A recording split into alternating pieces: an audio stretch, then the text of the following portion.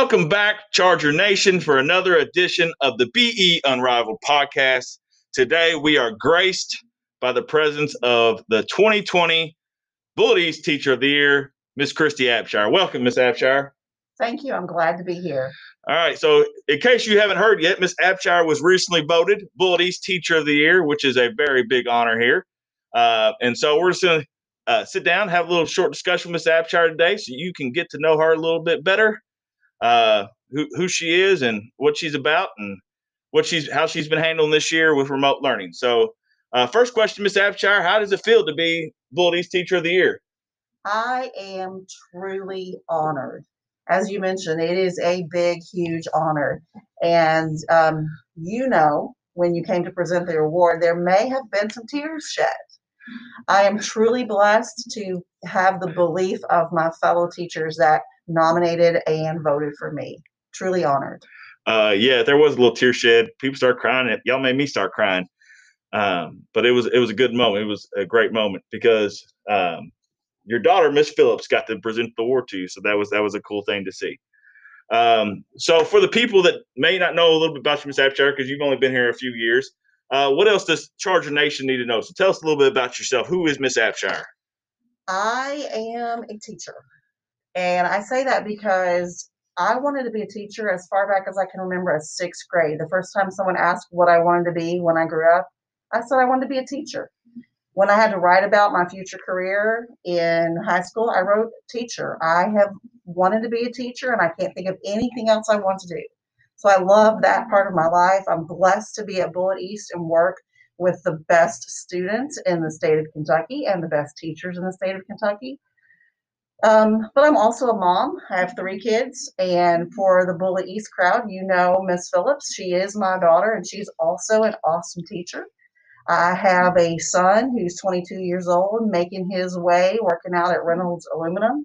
And I do have a third child, Ashley, who passed away a couple years ago. But I am a mom. I'm a grandma. I have 3 beautiful grandchildren right now and another one on the way.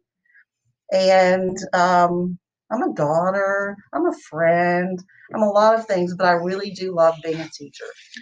You can be honest here. You spoil your grandchildren. Oh my heavens! It's one of those things. If you're at Grammy's house, you can get away with whatever. That's how it is on our side. So for everybody, how long have you been in education? Since 1990. So you and not all of those were at Bullitt East. So how did you end up from where you were to Bullitt East High School? How did you end up at Bullitt East? Okay, so the last place I was before Bullitt East was down in Hardin County, teaching at a middle school, which I thoroughly enjoyed. But my daughter was here at Bullitt East saying, "Mom, it's the best place to work. It's the best place to work." So when an opening came in the math department, I dropped my application in and went through the interview process and was blessed to be selected by the admin team. That's how I got here.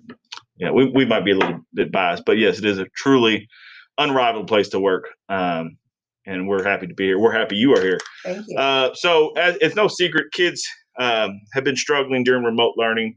And you tried some different stuff to kind of get parents involved and some struggling kids involved to kind of get out of that funk they were in and get their grades up. Can you tell us a little about that kind of outside the box thinking you did that might have been, easy for people to say, no, I can't do that right now because of all the restrictions with getting those struggling kids in, involving their parents in a problem-solving type way? Yeah. So there are 2 things I try to do. One, I knew that at school we were allowed to have small learning pods of up to 10 students. And I thought, I have students who need to come in who need help. They don't have to be working on a project. Why can't I have up to 10 kids who individually need help? So I opened up my calendar and set appointment slots, and students have been coming in, and most of them have been leaving in a better mood, feeling better about math, maybe even with a smile on their face. And then the second thing I did, I contacted parents of students who were struggling in multiple classes, and we set up a Zoom parent conference.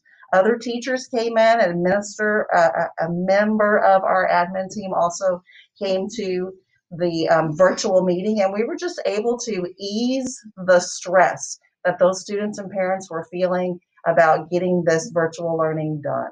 And we appreciate your leadership for taking the initiative to have those conferences. And hopefully, as you said, kids were more happy when they got to come in, and hopefully sooner rather than later, we can get kids back in the building because that is our goal. Amen. So, what suggestions do you have for students and parents as we move forward the school year? Because we will be on remote learning a little bit longer, but hopefully, news of vaccine and other things. Hopefully, we can get it back in here. But what suggestions do you have for students and parents, kind of to finish out the school year? For parents, I'd say encourage your child to be up during school hours.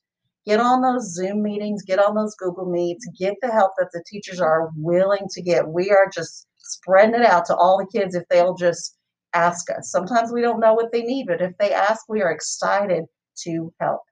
And that goes both ways. Parents, get up and get those kids going if you can. I know some of you are at work during school hours, but let's encourage those people to be there.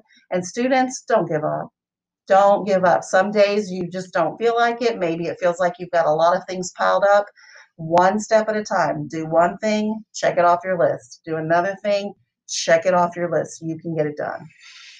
All right, we're here for you, kids and parents. We're here. We want to help. And the last thing I want to ask. So this is kind of like everybody's first year teaching. Even if you've been teaching for 20 something years, it's still like your first year because we're all in this remote learning. What words of encouragement do you have to your fellow teachers here at Bullitt East, but also in the county and around the state? I'd say, teachers, you are awesome. You are rocking it out. You are doing fantastic. You are working your hearts out. Don't give up. We have stressful days, but I see you. The school staff sees you. The parents and students, they do see you. Keep going. All right. Thank you for your time, Miss Abshire. So that's a little bit about, just so you now know, a little bit more about our Teacher of the Year, Miss Christy Abshire. And that's all we have for this edition of the BE Unrivaled podcast. And as always, be safe, be responsible, be respectful, and do it the Charger way. Peace out, Charger Nation.